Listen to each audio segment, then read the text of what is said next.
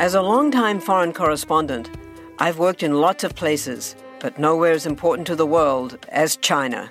I'm Jane Perlez, former Beijing bureau chief for the New York Times. Join me on my new podcast, Face Off, U.S. versus China, where I'll take you behind the scenes in the tumultuous U.S.-China relationship. Find Face Off wherever you get your podcasts. We all know how important it is to keep your eye on the money, and not just your own. Stay on top of the latest financial and market news with Yahoo Finance, a podcast that releases new episodes almost every day. You'll hear a brief overview of the biggest news in the financial world, all in 3 minutes or less, right after markets close. Check out Yahoo Finance wherever you get your podcasts. That's Yahoo Finance wherever you get your podcasts.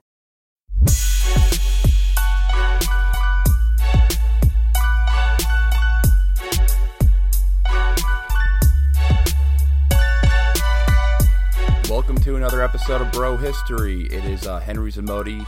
Henry Zamodi. Man, I just mispronounced my own name. This is not a good start. It's Henry Zamota and Daniel Abdul-Jabbar. What's going on, man? What's up? I prefer not to be named Daniel, though. I called you Daniel? Yes. Oh, sorry about that.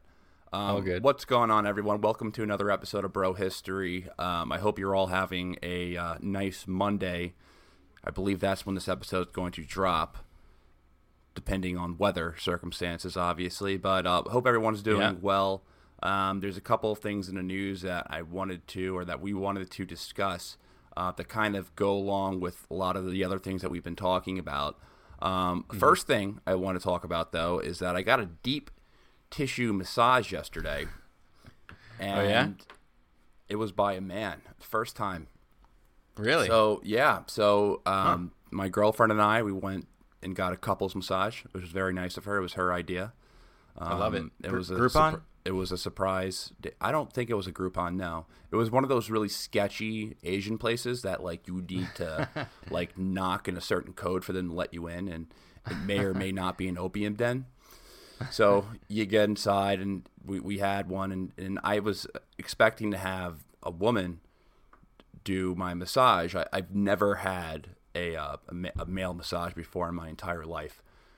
Never had a man touch you like that? I mean, not that I would have a problem with it, but I was a little surprised when a man walked in. And I've always imagined if I was going to get massaged by a man, it would be like a big sumo wrestler. But it wasn't. It was kind of a skinny, like a dainty guy. Not really a dainty guy, but an average sized man. And he's like, "Do you want it hard?"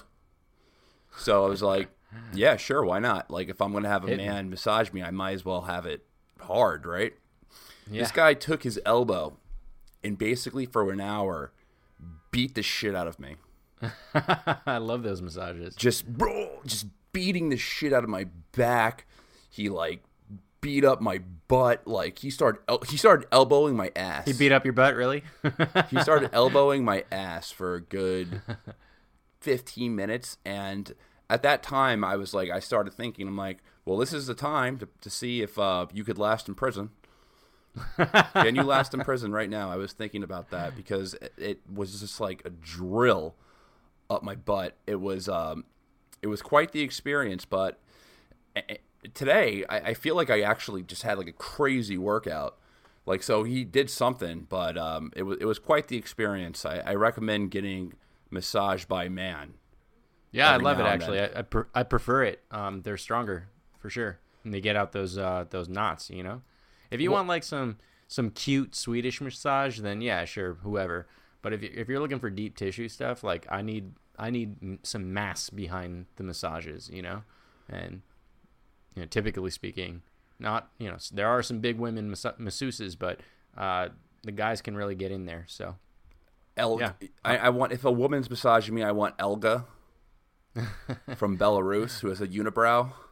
I want Brienne of Tarth to massage me. I want Brienne of Tarth. But this guy really did a number on me. So hopefully everyone can share the experience of getting massaged by a man. How do you feel after it? Good? I feel sore. That's how you know it worked. Yeah, that's how it was like a foam roll, being foam rolled for an hour and a half. That's awesome. And it was cheap as fuck too. It was like $30, and I've had deep tissue massages before, and usually they're by women, and they did not even get like this was the best one I've ever had in my entire life. That's awesome. Did you leave him a good Yelp review? Yes, I did. That's awesome. I gave him the happy ending. All right, so let's talk about today's topics. So a number of things that we wanted to speak about. I think the first thing on the list, something that we spoke about before, we had a whole episode on this, was the Saudi, I guess the secret nuclear deal with the Trump transition team with Saudi Arabia. Mm-hmm. And basically, just to give you kind of a refresher, members of the Trump transition team, they tried to push a nuclear deal through with Saudi Arabia to start developing nuclear plants. However, the problem is that they didn't go through the process of having the Saudis sign a 1-2-3 agreement. And what a 1-2-3 agreement does, it prevents the proliferation and basically the enriching of uranium, so they could eventually use them as a bomb or a weapon of some sort. Right. So I believe it was a couple of days ago, Rick Perry approved the U.S. to preliminary work on nuclear power ahead of any deal. But we're not going to be shipping equipment that would go into a plant yet. I mean, that's got to go through Congress. And that's kind of the whole controversy that was, behind, our episode on that, was that you have to go through the proper channels to disseminate this very sensitive technology. The TLDR or TLDV, I guess, too long didn't watch, of that video that we did on it, was that, there's not a whole lot different behind the technology to enrich uranium for commercial purposes, for civilians, and for making weapons. You just kind of leave the material in there longer and enrich it to a higher grade in order to make bomb material. So, that's why when we set up nuclear facilities all around the world, it's got to be approved by Congress, understandably so, because if we give this technology to just anyone, they can themselves either use it for nefarious purposes, or that technology can be leaked to other nefarious countries or entities, states, things like that. So that's why it's really important. And I'm not surprised. I'm not at all surprised that this deal went through. Well, the reason why is because there's competition between South Korea and Russia on the same deal with the Saudis. So the U.S. is trying to win that deal by preliminary doing work on it, so they can be like, well, we already started doing work on it. Like, you have to go through the deal because there's going to be a lot of money involved. I believe there's the one company that is responsible for building all these nuclear plants is ICP3 International. That's correct. That company, it's all like former members of the State Department, and that's the one deal that they're working on. It's the only thing they're working on. Right. It's the only thing that they're working on, and then there's like a lot of generals, and I think Flynn is an advisor, or at least he was an advisor of the company. So it's one of those like kind of Flynn's going to jail. Get rich, yeah. Well, it's one of those ways that generals try to profit off certain deals. That's what it really is. At the end of the day, they're trying to push this through this deal. They're trying to push this deal through because everyone on this board is going to make a shitload of cash on it. We're talking about billions of dollars, man. Billions with a B. Mm-hmm. Billions with a B. Mm-hmm. So they're just trying to capitalize right now, and they're trying to push this through as fast as possible. I don't know, man. I think we're not shy about our questioning of Saudi foreign policy, and to say that I'm concerned, it would be putting it lightly. So let's just hope that it goes to the proper channels, that they're transparent, and that they allow the proper people to come in and check them out and make sure that they're doing it right, and that they're not enriching anything that they shouldn't be. And hopefully we don't have any problems. And maybe the positive benefit, if we want to be optimistic about it, is that we make a bunch of money off of it, which is fine, I guess. Well, these people who on the advisory committee and the board of IP3 International are going to be the ones who make a lot of money out of it. Right.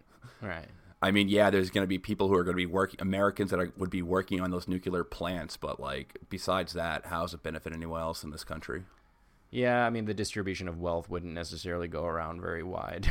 The silver lining, I guess, would just be like more if you believe in nuclear energy, as you do and as I do as well. I mean, I'm a fan of nuclear energy for the future. Then it's a step in creating a world where we can use nuclear energy to power our economies, but. That's right. I mean, that's the only silver lining in it. But, I mean, for Saudi's case, it's more so just a way for them to – I mean, it's obviously any country would want to do it. Saudi, they use – in the Middle East, by far, they consume the most amount of fossil fuels that's right. in the greater Middle East. They want to be able to ship out more oil and just ship out more petroleum products and not have to use that to sustain – right. Their own population, the birth rate's high. Yeah, they're following the 10 crack commandments. Don't get high on your own supply. Yeah, that's exactly. I mean, that's exact same reason why Iran wants nuclear power is because they want to be able to ship out more oil, which makes perfect sense.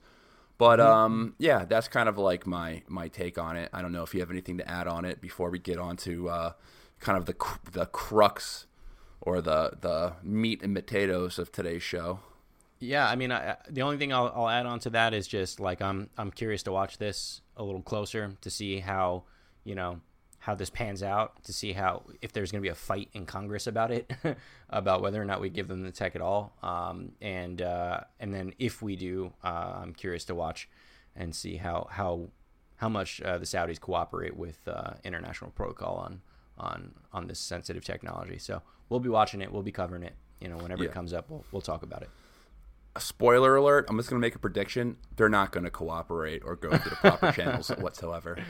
No. And there's probably going to be a big Congress fight about it too. So, and it's going to be super, super secretive on the Saudi side, and it's just going to be a mess. Yeah. We'll see. I'll add one more thing. Saudi already kind of has access to nuclear energy through Pakistan because Saudi subsidized that program in Pakistan. Right. Mm-hmm. Yeah, so it's not like they're not completely without access to nuclear power, nuclear technology. It's a matter of I actually really do think this is a matter of them trying to build plants and not build nuclear bombs to blow up Iran or something like that. But yeah, like as far as like the proper protocol, no, I don't think they're going to go through it. All right, so here is the interesting thing that appeared in the news, and we were actually going to talk about a different topic, but this was just so juicy that we had to bring it up. So some members of the Saudi hit team that killed Jamal Khashoggi received training in the U.S. According to the reporting of David Ignatius of the Washington Post, and I'll add that his interviews included dozens of U.S. and Saudi sources, and they all requested to remain anonymous. The operations training that the Saudi hit team received in the U.S. might have been conducted by Tier 1 Group, an Arkansas-based company. And the training was part of a wider intelligence and defense partnership between the U.S. and Saudi Arabia and was conducted under a State Department license. All right, we've talked about Jamal Khashoggi a lot, right? Yes, we have. Oof. And what I found really interesting, and no, I'm not surprised. I don't think this is juicy as in like this is surprising news that this Saudi hit squad was trained in the United States, because that happens all the time. We cooperate with with Saudi Arabian intelligence all the time in training their training their police. Their troops and shit. Their troops. Yeah. Mohammed bin Nayef, the former crown prince, the king of counterterrorism in Saudi Arabia. I mean, he was trained by the FBI. He was trained by Scotland Yard. So a lot of this happens. We train. I mean, this has been going on for many, many years. Let's just be completely honest. We've been training Saudi Arabians in the art of war since we started training the Mujahideen with them. So this is something that's been Right. going along. There's many cases that you can call out of us cooperating and training Saudi Arabian intelligence and stuff. That's right. But what I found, and it makes go total ahead. sense too that we. Sorry, I didn't mean to cut you off, but it makes total sense that we're training up our allies. You know, like we've got this thing that we can share, right? We're pretty good at war, right? And you know, obviously we want our allies to be just as well equipped and just as good in the field as us because we have interests there, right? So if we go into a firefight with some of our allies, we want to make sure that they're, you know, on the same par or at least close to where we're at. So like it's not necessarily nefarious that we're training, you know, foreign nationals in our arts of war. What is kind of interesting is, you know, the aftermath of that, and I'll let you get back into it. Sorry for cutting you off. Oh no, it's not nefarious in nature to train an ally, but it's nefarious in nature when your ally is Saudi Arabia. Then it's nefarious in nature, just because you're training an ally that's not very good. Right. To their defense, though, they haven't yet admitted that the people that were actually on the hit squad were trained by this group. They're being a little quiet about it, but then again, they were also quiet about the whole Khashoggi thing for a minute too, until they got caught. So. Well, what I find interesting about this is that it opens up the conversation for where these guys are being trained, and I'm going to share my computer screen because I'm very interested in this tier 1 group. Yeah. That let's share the screen. Where the fuck is the share button? Here we go. So this is tier 1 group.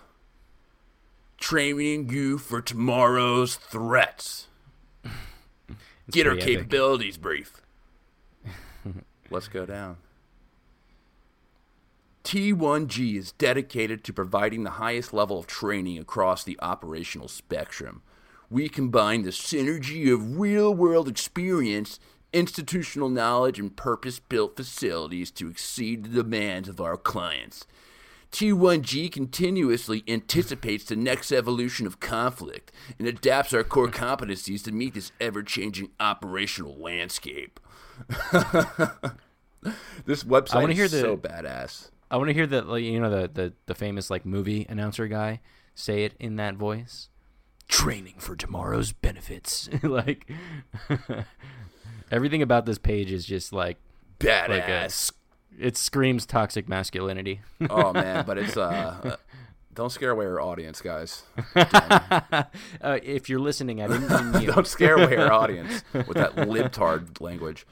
All right. The T1G difference. 100% readiness unless with measurable cost savings. T1G is uniquely qualified to assist and support Tier 1 and Tier 2 SOP-specific requirements, as well as conventional special purpose forces, law enforcement, and OGAs. I don't know. I can go on reading this website, but I just think it's so, like, I just love the color scheme. Yeah. And just from everything, logo. from the badass videos in the background, this website is just fucking killer. And for those of you who are listening, we're actually video casting this as well, and we have it up. It's just fucking cool as shit. I'll just say that. But if you want Danny, talk because there's background, a fucking siren. yeah, I hear you. You know, if you want to check it out yourself and you're only on the podcast right now, just go to t1g.com. It's literally that short, and just scroll around a little bit. It's interesting. And if you have the time, take a look at their promo video because it's absolutely epic. I think I'm kind of getting sold on it. I'd love to go there for a weekend and do a little bit of training. How about you, Henry? I would love it. I would fucking... All right, let's go to their YouTube channel. All right. Tier 1 group.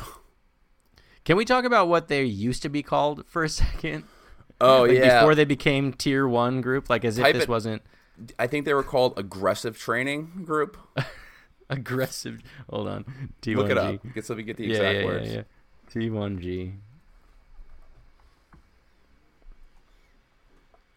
Okay, so Tier 1 Group, formerly known as Aggressive Training Solutions, located in Crawfordsville, Arkansas, founded by retired Marine Steve Reichert. So yeah, Aggressive Training Solutions. This is awesome. This is so funny. All right, just look at the background of this. Like, look at the channel art for this YouTube channel. Jesus. Like, there's haha, I got you, terrorist. I got you. There's all right. So there's a guy dressed up in like a terrorist uniform. So he's just all geared out in Islamic attire. And he's got his Arabian AK-47, you know, his Kalashnikov. With his Kalashnikov, with a headdress, sunglasses, and it's a firefight. They're about to engage in a firefight, and some What's up with that dude in the background? Yeah, like what is he doing? He's like carrying flour. I don't know. He's like carrying groceries or something. I don't know what he's doing. That's crazy. I don't think he's supposed to be there. No. Or maybe he's a coach. He's probably very shocked. He walked into the shot, but it's a firefight, and like this doesn't even look like this looks like a stage. Yeah, it looks like a set. Yeah. It looks like a set. It doesn't look. It looks like the most Middle Eastern. It looks like a. It looks like a map on like the first Call of Duty. You know, like Modern Warfare. You know, like Call of Duty Modern Warfare 1. Like one of the maps on there. But dude, this is what this looks like. Do Arab cities look like this that much? Like, most of them are urban, right? Like, I have no idea. This looks like it's straight out of Baghdad from the 12th century. This looks like it could be on Tatooine, like in Star Wars. Dude, that's what exactly. I wouldn't be surprised if they filmed the same set there. But yeah, it looks like Tatooine of Star Wars. Yeah. All right, let's go to their promo video.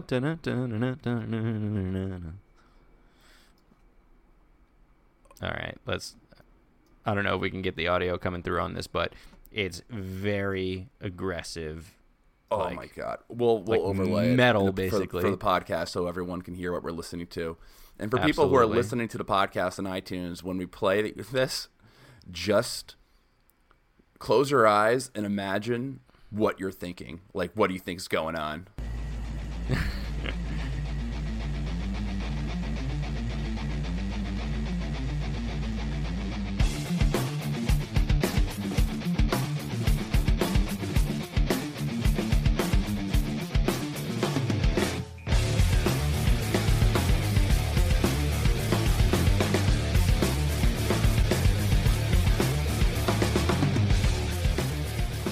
Like aggressive metal music.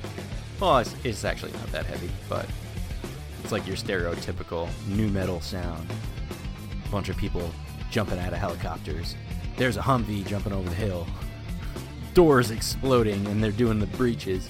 Oh, and the Crown Vics. Holy shit. How many Crown Vics are we going to see? They're just rolling around in these Crown Victorias doing like barrel rolls and shit like that, like pit maneuvers. Dude, this is fucking awesome. Yeah. This is fucking awesome. I want to go. It looks like fun. Oh my god. Little bomb robot. Dude, this promo video is giving me it wants me to ditch all my lame non-interventionist crap. Like, this is how cool this video is. It's such a sick video. Like, it feels so like Team America World Police. Like, it's like, oh, America! Fuck yeah! This is awesome. Yeah, I would love to spend a weekend doing this shit. Like, you know, what do I got to do to sign up? Like, how much does this shit cost? Can I join? It is unbelievable. It looks super cool. I'll just say I'll leave it at that. But yeah. I guess the point is it's really interesting. And let me just fucking don't see my notes. I don't want you to know I have a script. Fuck. Stop sharing. Am I not sharing anymore? No, you're not. All right. My social security number was right there. Jesus Christ. Oh, shit. All right. Well, I just find it super interesting that I guess this is what is used to train the Saudi police and intelligence. And I guess I'm a little. I guess I'm just. I need to throw my ignorance out there. On this, I just didn't. Never looked into one of these like security groups. Apparently, though, they didn't do a good enough job because they did not train that Saudi hit squad properly and getting away with what they did. No. You want to know the truth about, like, here's what I think would happen with Khashoggi. So Khashoggi, I don't think they were trying to kill him at the consulate in Turkey. What I think happened is that they were trying to abduct him and bring him back to Saudi Arabia so they could interrogate him over a longer period of time. I think that was botched. I think they killed him by accident. Mm-hmm. And you can even the evidence is that they bagged him. They put a bag on his head, and the last words that were recorded is that I can't breathe or I'm suffocating. I'm paraphrasing it, but you know. So do you think he died? And he said he had asthma. So apparently, I think they killed him by bagging him up due to his respiratory problems, his health issues, and when they killed him, they were like, it was like panicked. Yeah, they panicked. It was like a Pulp Fiction. I just shot Marvin in the face type kind of situation, you know, like. Yeah, I think they accidentally killed him, and I don't know if they panicked. They were just like, "Fuck, we got to get rid of the body now," and that's why he's dead. Maybe if they didn't botch that, they would get him back. They would have got him back to Saudi Arabia. But you have to ask the question: what do you think they would have done to him once they got him back to Saudi Arabia? Exactly, he would have been as good as dead if they were to successfully abduct him and bring him to Saudi Arabia. Well, what I think could have happened is that they could have put him under some type of house arrest or some type of prison sentence, or put him in a hotel and just over many. You know, put him up in the Ritz-Carlton with the rest of those guys that they did. They could have done something. They could have done that. They could have put him up in the Ritz-Carlton. But I think most likely because of his deep ties with the CIA, because of his deep ties with Al Qaeda, some of his deep and frankly his deep ties with the United States. Like he was he's obviously not a citizen, but he was a permanent resident here, and he has United States citizen children. Do you think like they would just sit around and be like, yeah, cool, you can abduct my dad and hold him hostage in your country against his will? Like that'll fly over just fine. No. Absolutely not. Not just that, but he had deep ties to the CIA.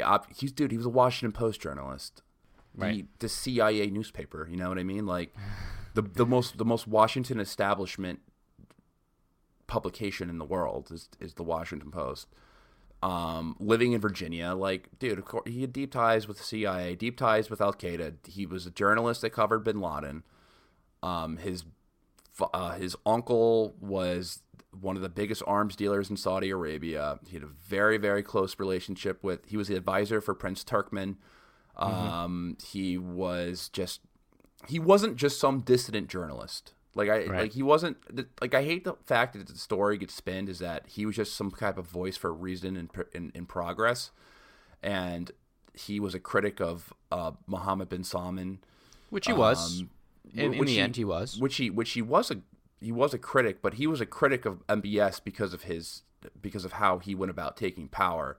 He wasn't necessarily a critic on like the structure of Saudi Arabia, like the political system, the monarch, like the overall monarchy of Saudi Arabia. He was a Saudi nationalist, and he was also very hawkish in Iran. Like, you know, he represented a lot of the policies that Saudi Arabia would like. So he wasn't just some dissident journalist who was like the lone wolf type of guy who was going out and trying to expose Saudi Arabia as some, terrible, horrible place. I mean, that information is already pretty much out there.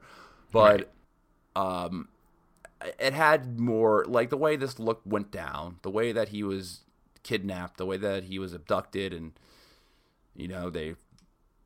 it speaks to something a lot deeper. So you have to ask the question, what do you think that is? Like, do you think it's because he knew something? Do you think he was just a CIA spook, a double agent? Like, I don't know. I don't fucking know what he was. You can only. I don't think we'll ever know. Really. You can only really speculate, really, by looking at. We won't know until HBO makes a movie out of it. Yeah, but if HBO makes a movie out of it, it's not going to be right. Want to learn how you can make smarter decisions with your money? Well, I've got the podcast for you. I'm Sean Piles, and I host NerdWallet's Smart Money Podcast. On our show, we help listeners like you make the most of your finances. I sit down with NerdWallet's team of nerds, personal finance experts in credit cards, banking, investing, and more. We answer your real-world money questions and break down the latest personal finance news. The nerds will give you the clarity you need by cutting through the clutter and misinformation in today's world of personal finance. We don't promote get-rich-quick schemes or hype unrealistic side hustles. Instead, we offer practical knowledge that you can apply in your everyday life. You'll learn about strategies to help you build your wealth, invest wisely, shop for financial products, and plan for major life events. And you'll walk away with the confidence you need to ensure that your money is always working as hard as you are. So turn to the nerds to answer your real-world money questions and get insights that can help you make the smartest financial decisions for your life. Listen to NerdWallet's Smart Money Podcast wherever you get your podcasts. Well, are any of those movies right? That's a great transition. Yeah, it is. Because I just recently watched a good HBO movie. That's a great transition for our next topic. We're going to be talking about Swedish-made penis enlargers. No, we're going to be talking about... so I watched a movie the other day called The Pentagon Wars. Mm-hmm. And I guess this segues into kind of like the military-industrial complex type thing that... Yep. So I watched a movie called The Pentagon Wars, and it was about the Bradley fighting vehicle. That's and, right. Basically, it was about kind of reformers in the Pentagon who were speaking up against the Bradley fighter vehicle that wasn't combat ready when they were trying to manufacture it, and it was just a whole big thing. And all these generals were adding ridiculous modifications to it, and the whole thing ended up being a disaster. And it's kind of similar to the F-35 project right now, where the F-35 can do a million different things, but that's right. It's harshly criticized. Mainly because of its cost and some of its on-field experience. Many other things. Yeah, among many, its cost and many other things, such as it falling out of the sky. It wasn't meant to be in the sky in the first place. So. It wasn't meant to be in the sky. It was meant to be 20 feet up in the sky, just as a cool hovering craft. But I don't know. Can you further summarize the movie, Danny? Yeah. So the big plot is the development of the Bradley AFV or armored fighting vehicle, and it's set in the late 80s, around the time that they were running some final tests to see if it was combat ready to go out and onto the field. So awesome and funny movie, by the way. I literally just finished the last bit of it about like an hour or two ago. It's hilarious, by the way. It's terrific. Yeah, Kelsey Grammer's in it. He does a really good job. The guy who plays Colonel Burton is what's this guy's name? Let me look it up. Carrie Hughes or some shit like that. The mom's boyfriend in Liar Liar, who's not Jim Carrey. Yeah, that guy. Also did a really stand-up job. I thought it was dope. It was funny and it was poignant, and it honestly reminded me of our talk about the F-35, and some of the trouble that it's getting itself into in its development, procurement, and ultimate sale. But this obviously got me super excited about doing another military tech show. We haven't done one in a little while. So I think we're just going to want to talk a little bit about the Bradley fighting vehicle and make some fun comparisons and contrasts to the movie itself. So I don't know if you can you go on to, you're much better at this. So like, what is an AFV? Like what purpose does it serve? Yep. So it's an armored fighting vehicle. Which is a super vague term, and I would forgive you if you took a look at a picture of one of these vehicles, and I'm sure you're going to pop one up in the video right here, Henry. If you looked at this thing and you was like, oh, that's a tank, I would totally forgive you for thinking it was. It's not, but it totally looks like one. So it's its main function, or at least the function that it was initially intended for, is a troop carrier, right? They say in the movie it's like a taxi cab for soldiers, right? It's just like this big vehicle on tracks similar to a tank that originally intended they wanted to ferry like 11, 12 soldiers in addition to a small crew across the battlefield to get them where they need to go relatively safely, but definitely very quickly. Like that's the intended result. Now the F in the armored fighting vehicle portion of it means that it is outfitted with some armaments, some weapons to be able to defend itself. Right? It's not just a sitting duck. It's not an Uber for the armed forces. Like, it does have a gun on it. And I think what's funny about the movie that I loved was when they pointed out how it transitioned from just literally a troop carrier with a modest gun on top to protect itself to this ridiculously badass looking thing that we have now. So initially it was just like a big, van with on treads with like a 50 cal on top, and now it straight up looks like a tank. And that's what an armored fighting vehicle is. But like, what were the issues with? Can you outline the issues with building the Bradley? Like, what exactly happened? Like, where did all that shit? Like, where did things go wrong? Yeah. So I mean, there was a number of things that went wrong, and I think I kind of started pointing out the biggest reason that it went wrong was because its initial purpose was to carry troops quickly and effectively across the battlefield, and then it morphed into this catch-all vehicle that we have today. So maybe before I jump into that, I just kind of want to talk a little bit about it itself, some of the history of it. This way I can give a little bit of context to like where it is today. So the thing was built by BAE Systems, or BAE Systems.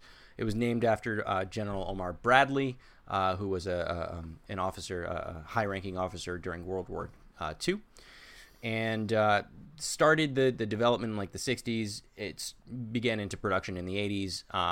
We have currently built like 7,000 of them, just under 7,000 of them. They cost about $3 million a pop, which is, go figure, more than what was estimated. And initially it was, like I said, set up to carry 3 crew. So it would be a gunner, a commander, and a driver, right? Plus 11 or 12 guys in the back, troops. And what it is now, there are 2 variants. There's the M2 variant. The M2 is the fighter vehicle, right? And that one carries 6 to 7 troops, fully armed to the teeth. And the other variant is the M3 cavalry, and that one carries just the original 3 crew plus 2 more soldiers plus a fuck ton of armor. So to bring back a point that I was making earlier, a big problem with the development of this was that it was initially intended just to carry troops, but a bunch of army guys, joint bigwigs, got together and they were like, yeah, that's cool. Wouldn't it be also cool if it had a really big gun on top? Because like, you're not going to kill anybody with that little pea shooter on top. And then they stick a giant turret on it, right? 25 millimeter cannon that fires 200 rounds per minute, right?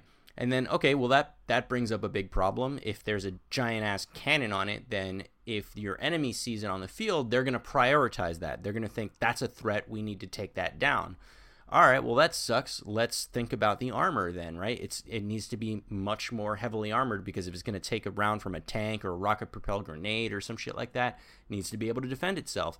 But oh wait, the initial intended use of this thing was to move quickly. If you slap on a bunch of armor, it's just going to slow the vehicle down.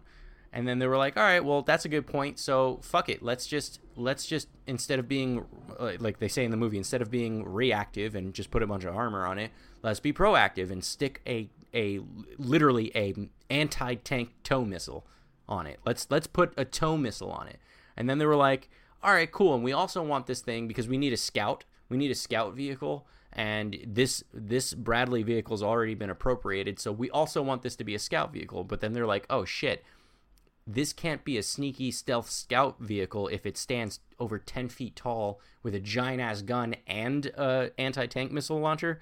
Like, what the fuck? So basically, they just kept tacking on all of these extra features that they wanted this vehicle to be and to do. And ultimately, what they came up with was a vehicle that was prone to a lot of issues. And I'll talk more about some of those issues, but I want to get some of your initial reactions on like why this thing was such a problem to develop. It was just a symptom of the military-industrial complex, just trying to make it as expensive as possible, trying to add all these stupid modifications to it to make it do everything when it can't do one thing good. Like, right. That's my criticism of the F-35. Like, yeah, they try to make it do a million different things, and it can't do one thing really good yet. And, I mean, who knows what the future is of the F-35 if they make the improvements, but it's still going to cost trillions of dollars. It's going to cost just – it has cost $1 trillion. The program's it's estimated over $1 trillion right now? That's right. It's over $1 trillion right now. It's $1 trillion fucking dollars for a plane. It's the most expensive military thing. Yeah, most expensive military thing on the planet in the history of forever. Like, think about that. Like, we have other fucking jets. That's right. You know, we Good have ones. F-22. Good ones, too. We have awesome jets like the F-22. Like, we have all this awesome military technology.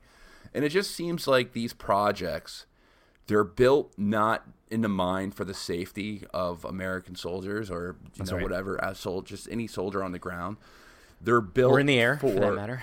Yeah, they're built for profits, and they're just built for they're trying to make the most expensive military equipment rather than the best military equipment. And that's why you see Russia building things like the S-400, which is, for all intents and purposes, it's better than it's the best thing in its category. It's the best thing in its category. It's better than THAAD. It's better than fucking the Iron Dome. It's better.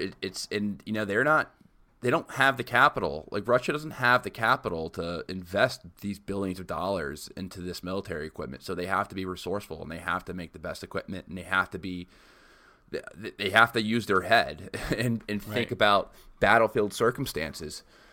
That's right. Also, their fucking Sukhoi. Like, you can talk to their Sukhoi as well. Like, their Sukhoi would fucking if an F-35 pilot got into a dogfight with a Sukhoi, that pilot would be fucking dead. Right. But I guess the point of the vehicle of the F-35 is not to dogfight. And this kind of highlights a little bit of the problems of the Bradley, right? So with the F-35, a bunch of Joint Chiefs of Staff got together and they were like, hey, we all need a new next generation airplane, but we want it to do like a million fucking things, but we want one airplane so that it could be economical. And the fucking Marines are like, yeah, well, I want a jump jet, which is like a Harrier where it's like stationary prone and it just like takes off like a fucking it's miraculous. It's crazy.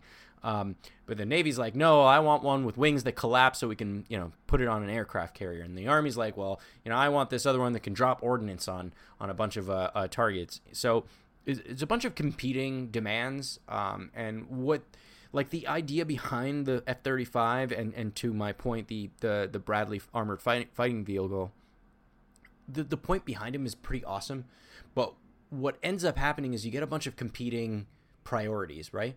Everybody wants something out of it, whether that's a functionality, a capability, or in many cases in the military-industrial complex, whether it's just frankly to make a fuck ton of money, right? And when you get all those competing priorities in place, what you end up getting out of it is things like the F-35, right?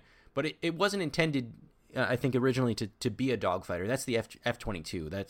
That's the king of our skies at this point. But we wanted a multi-role vehicle that can do everything in the sky, right? That's like saying, the new Russian tanks, the Tu-45s, I think they are, or 47s.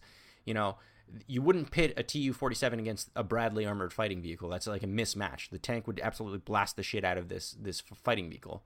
But you might pit an Abrams tank against a M1 Abrams, the American-built tank, against the Tu-47. That's a good fight. That's a fair comparison, right?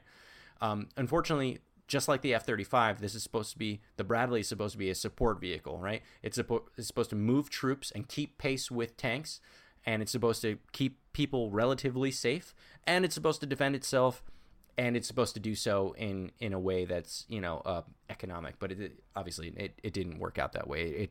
It took like 14 years to build. It took like 17 years to build, and like $14 billion. And that they already cost like $3 million and change each. It's crazy. That's not to say I don't like the vehicle, and just like the F-35, there are things about the F-35 that I really liked, and I pointed them out in great detail in our episode about it. But this armored fighting vehicle is dope. I mean, it's as crazy as it is, and as for as many faults as it has, it's pretty cool. I mean, 25 millimeter cannon on top definitely lay down a lot of rounds. If you're just trying to move your troops into an area and make a lot of suppressive fire, this thing is going to light up the place.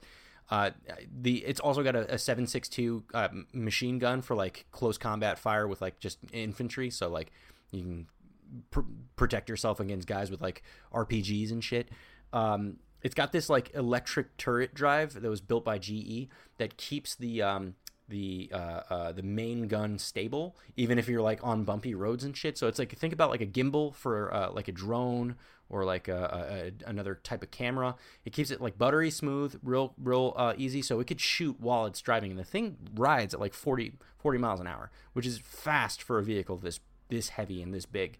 And like the long range anti-tank missile, like this tow missile that's sitting on top, like nothing before this, no vehicle before this, unless it was specifically an anti-tank vehicle, had anti-tank missiles attached to them. That's pretty fucking badass, So is it a very good troop carrier? Probably not, because it doesn't carry enough troops.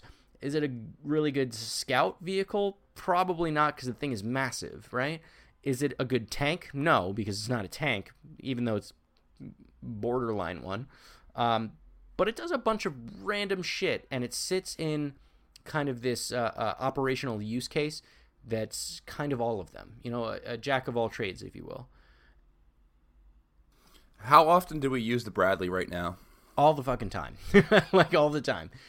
We've been deploying these things pretty heavily into every single war since like the 80s. So I think the first time we used it was during Desert Storm. Let me just double check on that. I had this in my notes somewhere, but I've forgotten. Okay, so we started in the Gulf War, and we lost a couple of them, most of them to friendly fire, believe it or not. And then we also used them heavily in the Iraq and Afghanistan wars. But then we started switching to the more mobile MRAPs, and that's just like another armored fighting vehicle. We've lost a ton of them, but they definitely served a huge purpose in pretty much every war that we've been in since the late 80s. So another thing that I want to add to just kind of like the symptoms of the MIC in creating this expensive all-purpose equipment is that what it does, how it seduces congressmen and political and politicians, because these projects, they also create a lot of jobs. They do, yeah. So thousands of them. If you look at Bernie Sanders, and now Bernie Sanders, we got to create lots of jobs across the country. Bernie Sanders he endorsed the F-35 project, and basically he said, listen, hey, that F-35 is going to be built somewhere. It might as well be built in Vermont. That's right. Vermont, as did 47 other senators. So, like with the F-35, as I pointed out in our last one, they spread out the production of the F-35 across 47 states and 9 international countries. So they engineer this thing not to fail. They make it so that, if you're a senator, you don't want to be the dick that says, "Yeah, I don't need another 1,000 jobs in my state. I'm cool with that. No, I don't want this plane." And in the movie, The Pentagon Wars, about the Bradley production, the one general, the main Kelsey Grammer's character. You remember this guy's name? I forget already. I don't. General Partridge, right? So General Partridge is like, all right, well, cool. Well, get me, Senator what's his face, and just to shut him up, we'll build the damn tires there, And this is what the military-industrial complex does, right? This is like Pentagon 101. If you're building something, if you're appropriating billions of dollars towards something, you better spread out your production as far and wide as you can, because that will guarantee that nobody's going to say no to it. And when there's problems and you need more money, or if frankly you're just trying to make more money and you want to manufacture a problem, it's relatively easy to do so because it's not politically expedient to turn down jobs, to turn down economic profit. Yeah, it really puts politicians in a really tough position because they can never say no, because it means losing a part of their voting base at the end of the day. Because if you say no to jobs and your political opponent says, yeah, I supported that project, will be able to say, I will be able to bring these jobs into this state, then you're in a conundrum right there. So it's just kind of like one of the very negative things of how the MIC operates and how it seduces politicians into funding things that may not be in the interest of our soldiers or the American people. That's right.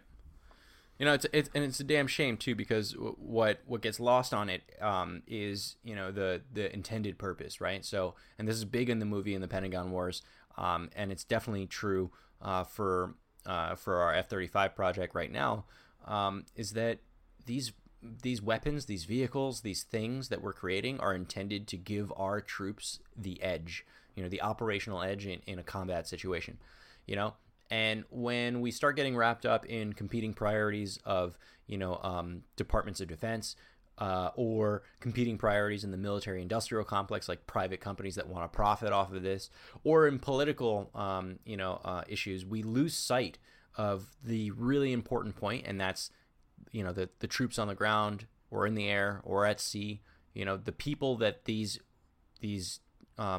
weapons and these vehicles, these tools are intended for. And so with the Bradley fighting vehicle, there was a lot of big glaring issues about it that the Army and the folks that were developing this were actively trying to suppress, just so that we can turn a profit on it, just so we can start building it, just so that they can get their promotions, as they say in the movie. A couple of them were, for example, we talked about you stick a big turret on top of a vehicle, and then it becomes a target, right? The enemy is going to think, hey, this is dangerous, we need to take it out. So there's the armor problem. So rather than putting really heavy steel armor on it, which would slow down the vehicle and basically make it not effective as a troop carrying device, they just left it to the aluminum. And what's fucked up about aluminum is that when it burns, it lets off toxic fumes. So let's say you're riding around in this vehicle and it's lined with aluminum, and it gets hit by an incendiary device, a grenade, a RPG, or some other device, and it burns the aluminum. Well, honestly, that's going to even if you don't die in the blast, which is probably pretty likely because aluminum's not very strong in terms of like penetration strength. If you're still alive in the vehicle, all of that fume from the burning aluminum is going to kill you, or it's severely going to injure you, basically render you operationally incapable. And that portion of it was something that they actively tried to suppress, and by they I mean the folks that were developing this weapon, by basically trying to conduct live fire tests that weren't really live fire tests.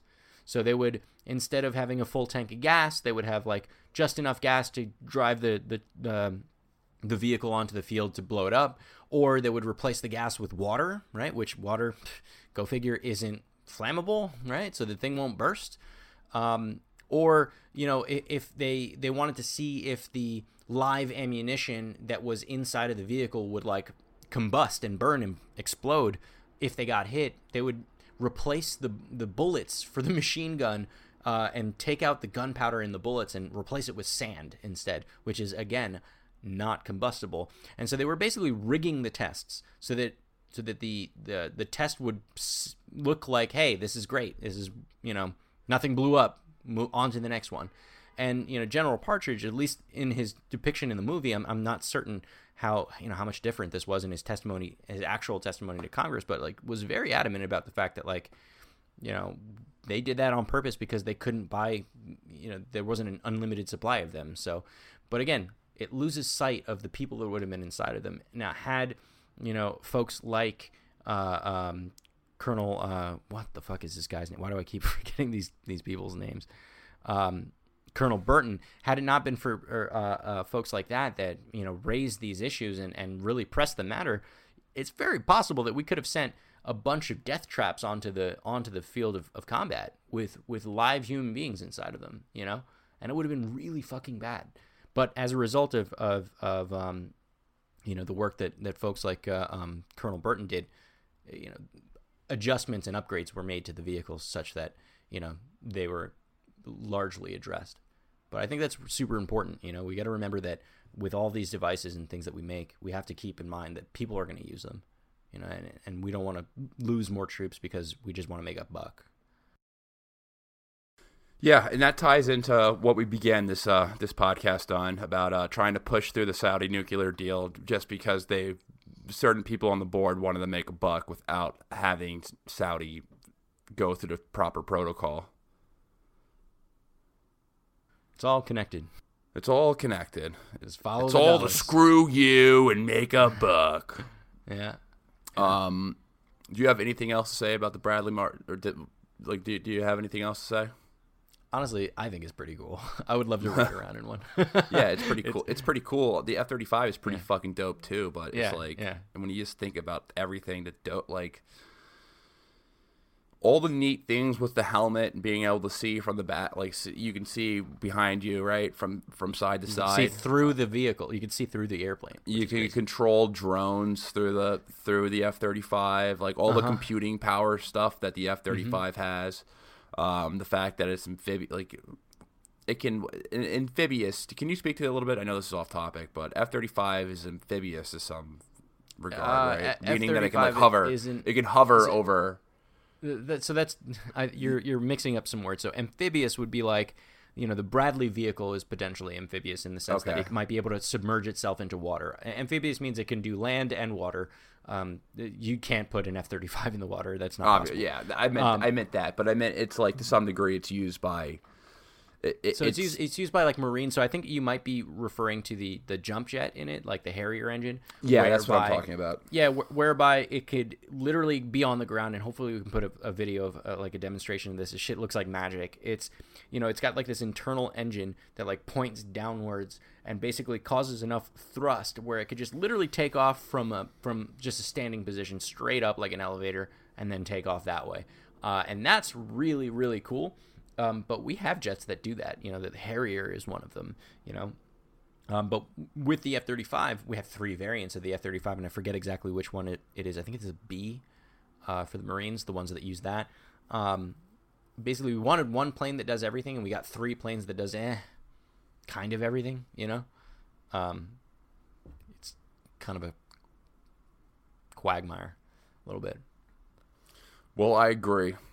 When you try to make one thing do everything, it doesn't do any of those things good. Mm-hmm. That's just my interpretation of the Bradley. Like putting a gun on top of a troop carrier defeats the whole purpose of making a troop carrier if the gun is fucking huge and makes it a target. Right. Like right. It's impossible to do that. If you're gonna put a big fucking gun on a troop carrier, then you might as well make it a fucking tank. Well, but then you can't carry troops in a tank. You know what I mean? It defeats the purpose. Yeah. It's just ridiculous. Everyone should just start using Toyota trucks. Tacomas. That's the best way. That's the best form of warfare. Just putting a gun on a Toyota. Right. They're cheap for sure. Probably get good gas mileage too. What's the Blue Book value of a Tacoma? I don't know. It depends on what year and like how many miles it's got on it, but. No more than 20,000. A new Tacoma was probably like 25 G's. Yeah, base model probably $25,000. Yeah, between 20 to 30 G's. Fully loaded, you got. If you want the Bluetooth, stereo on it, then yeah, it's probably looking at about $30,000. Yeah, fully loaded. compared to with the 20-inch rims, you know, compared to a Bradley, which is what, like $16 million a unit or something like that. $3 million, but $3 you million. gotta remember that it also costs like $14 billion to develop it. So yeah, how much do you think it cost Toyota to develop the Tacoma? I don't know, probably like $100 million, but it's all relative because they're selling millions of these trucks. So I know. But at the same time, like the Toyota truck does so much in the battlefield. It's so dirt. I mean, it does so much in terms of desert warfare. It does. But you know, we don't use them for those purposes. You know, but the other side certainly does. We've got our own trucks. All right. You ever seen a Humvee before? It's really fascinating how Toyota trucks were used as Humvees, basically, for 30 years in the Middle East in desert warfare. Yeah, I mean... But that's for another episode. Yeah, for sure. We don't want to dive too deep into that can of worms right now. Nope. All right. We're on for an hour right now. Any closing words? Yeah, just pay attention to where money goes and like why and how it's being spent. Whether that's, you know, in the government, in the military industrial complex, or frankly in your own home. Where the money gets spent tells you a lot about what the motivations are, and I think that's kind of the overarching theme of today's episode. TG1 promo video. Cue it right now. Cue it.